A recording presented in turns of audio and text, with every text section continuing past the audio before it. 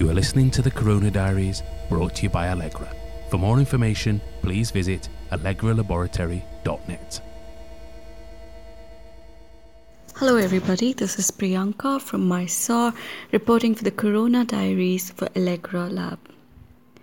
I've just watched a play with what YouTube told me was along with 60,000 odd viewers. And I've just downloaded a couple of books for which the publishers have given free access. Unthinkable in ordinary times. Somehow, there seems to be a deeper understanding of empathy and solidarity despite its many fault lines. When I started work in Mysore, which was to think about it a month before the lockdown, I was extremely excited about doing field work in my hometown. Because as many of you would know, field work allows one to know the city more intimately. I'd wake up in the morning, go for a jog, return to my desk, and then head off in the afternoon to the field to set up interview and hang out there. This is something I would really look forward to every day. For now, I have a lot of data which I've already gathered, interviews which need to be written down, and so on. But should the lockdown continue, I will need to devise ways to do my interviews offline. Perhaps over the phone, I think. And of course, that can be done because many of my respondents are middle class. But yet, there will be losses. And this is something I have been thinking about, and many ways in which I can make it possible with few losses. However, what keeps me in good stead is that isolation is not new to me as a researcher. Well, except fieldwork, I return home, which doubles as my workplace.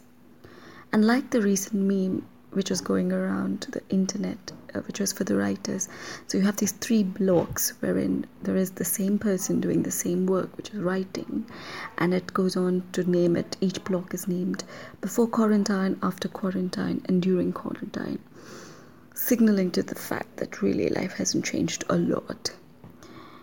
And since I don't work in the university, it means that I'm really on my own except for the weekly call with my colleagues. Whenever there has been a possibility on any project, I have preferred to work out of an office space. It keeps my boundaries clear. In a world where flexibility, work from home, has increasingly taken over our lexicon, I think it brings some clarity of its downfalls now more clearly than ever. This brings me to how I began this audio diary. The coronavirus situation, I think, brings into sharp visibility many issues which for long have been made invisible. It could be the large cracks of the economic organization, the fact that there are so many invisible workers working on paltry wages, inherent exploitation in the cities, and also aspects such as care work, if I may add also anxiety, mental health, and some of the lesser spoken about but largely prevalent aspects of our society. Instance of this in my own neighborhood has been the waste pickers just recently were honored outside my neighbor's house.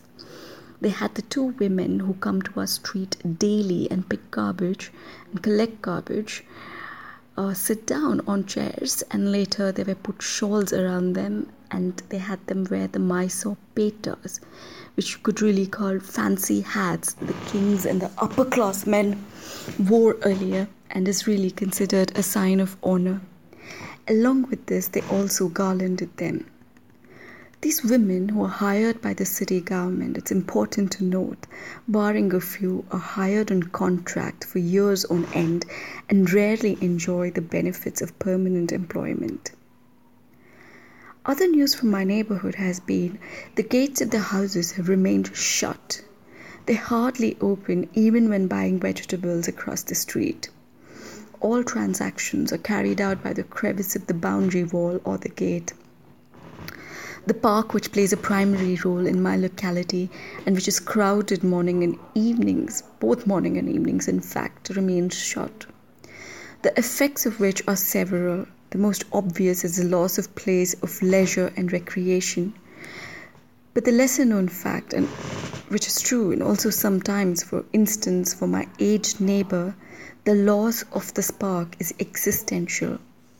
When he can barely walk, he would still manage to go to the park every day and walk, and this was important to him and his family. And have somebody drop him back to his house. But these days, his family worries that he doesn't even walk inside his own house. The last Sunday, the Prime Minister asked the population to turn off their lights for 9 minutes at 9 p.m. and come out either inside their compounds or outside their balconies and light a lamp. This was taken up enthusiastically by the members in my neighborhood. Whole families came together and lit butter lamps, flashed mobile torches outside, and some also burst firecrackers. 3 things stand out in this enforced solidarity act. 1. Several children were coaxed to shout, "Go Corona, go." It really reminds me of Simon Go Back, a slogan raised by Lala Lajpat Rai, one of the freedom fighters, to protest and resist one of the many oppressions of the colonial rule.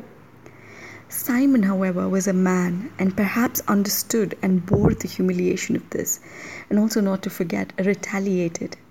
The virus, however, is a piece of information and therefore, by logic, deaf.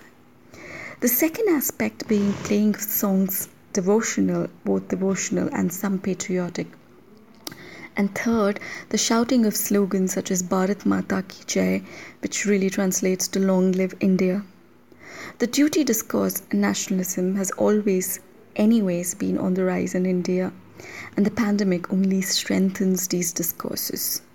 Alongside chants such as these, there are the badges that people put up on their online profiles, which say "Stay home, stay safe," and it's now considered national duty to stay home, which I believe in turn vilifies people who are not able to stay home for the fact that several of them do not have a home, or at least do not have it in the destination city where they come to work.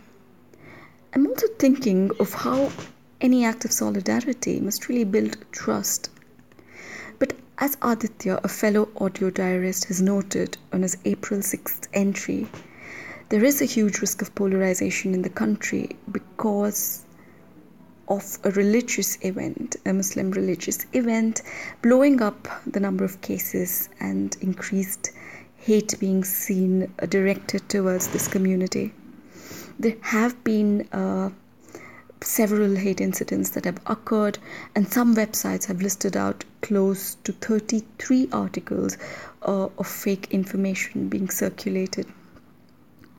In Mysore, the ramification of this is through fake news circulating through WhatsApp. The popular grocery outlet in Mysore is the first to be a victim of such hate, with the forward circulating of how the owner has perhaps claims to have attended the event in Nizamuddin, the Pliki event in Nizamuddin, and of having contracted the virus and urging the population not to go.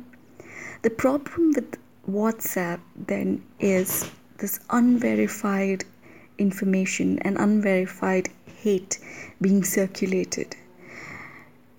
There have been some policy regarding this, and it's now being declared criminal to circulate any message without proof.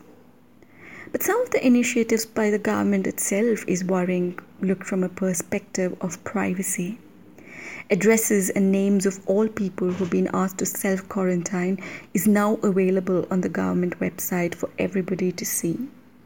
Community policing is in fact encouraged, and many of the people asked to be quarantined are stamped on their wrists or stamped on the palms. Silver lining in the pandemic, however, has been how people are working to get rations to the needy. Several citizens in individual capacities and in collaboration with the police are delivering rations to the needy in the cities. The grassroots identification of communities in need, mobilization of funds which are crowdsourced, and delivery.